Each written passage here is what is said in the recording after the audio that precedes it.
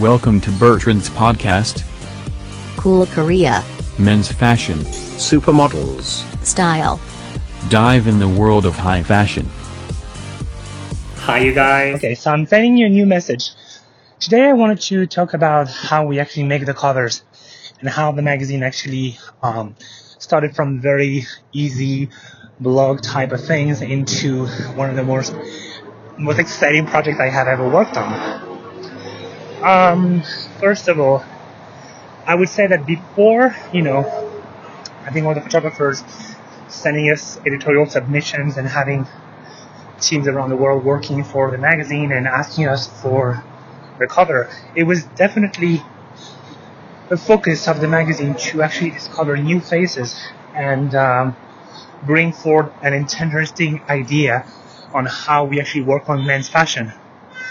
Not really about, doing the commercial, very easy vibe about doing something very simple, just doing like a pair of pants and a shirt and call it a day. We really we're actually trying to work on something very different. We are building some imagery for the future of the magazine and actually working on a different idea of what men's fashion should be, but more into the future.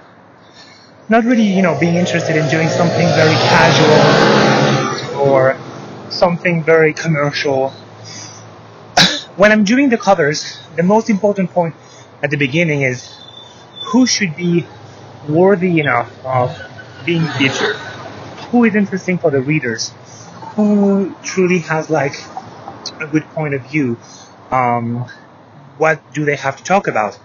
Do they have like some kind of a movie coming up, and do they have some kind of interesting project?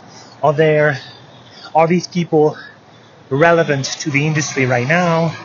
Have they had an incredible career in moving to a different project, like past former supermodels?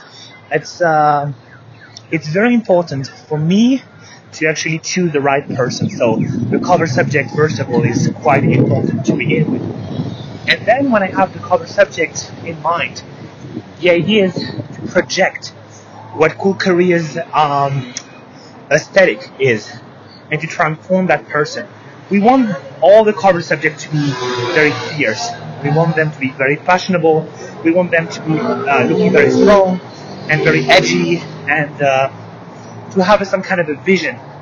They have to bring a pose and a way of posing, a way of expressing themselves that is very, in your face, fashionable, strong, powerful. We want the idea of the magazine to bring the readers who don't have any idea about what the fashion industry is about and bringing them back to us and working with us, So that's very important.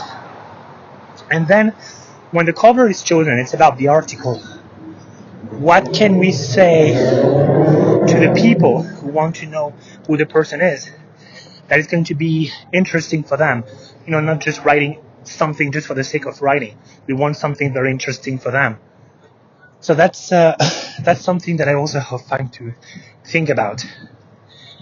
And also sometimes talking to the agency is important and trying to ask them what is the focus point of this interview. Sorry, I'm actually walking down the street now. So yeah, the cover is the most important image of the magazine. So it has to be arresting, it has to be powerful, it has to sell the magazine. Because every month we have a monthly theme, and we are supposed to direct all the editorials around that theme and sell the magazine with this idea. So when I'm working on, let's say now the shape issue for April, I have to show someone who is in a great shape, someone who has a very gorgeous face but looks quite special, and the clothing on the shoot has to be quite powerful, edgy, sexy, glamorous. I think I always sort of have those words when I think of a cover subject. Has to be powerful, has to be edgy because it's not, any of a kind of a commercial photo shoot, and it has to be something very glamorous. Like you look at the pictures and you think, wow, it's something that we haven't seen before. Or someone who usually looks quite dusty, but then with the whole styling the person sort of transforms. XOXO, Bertrand.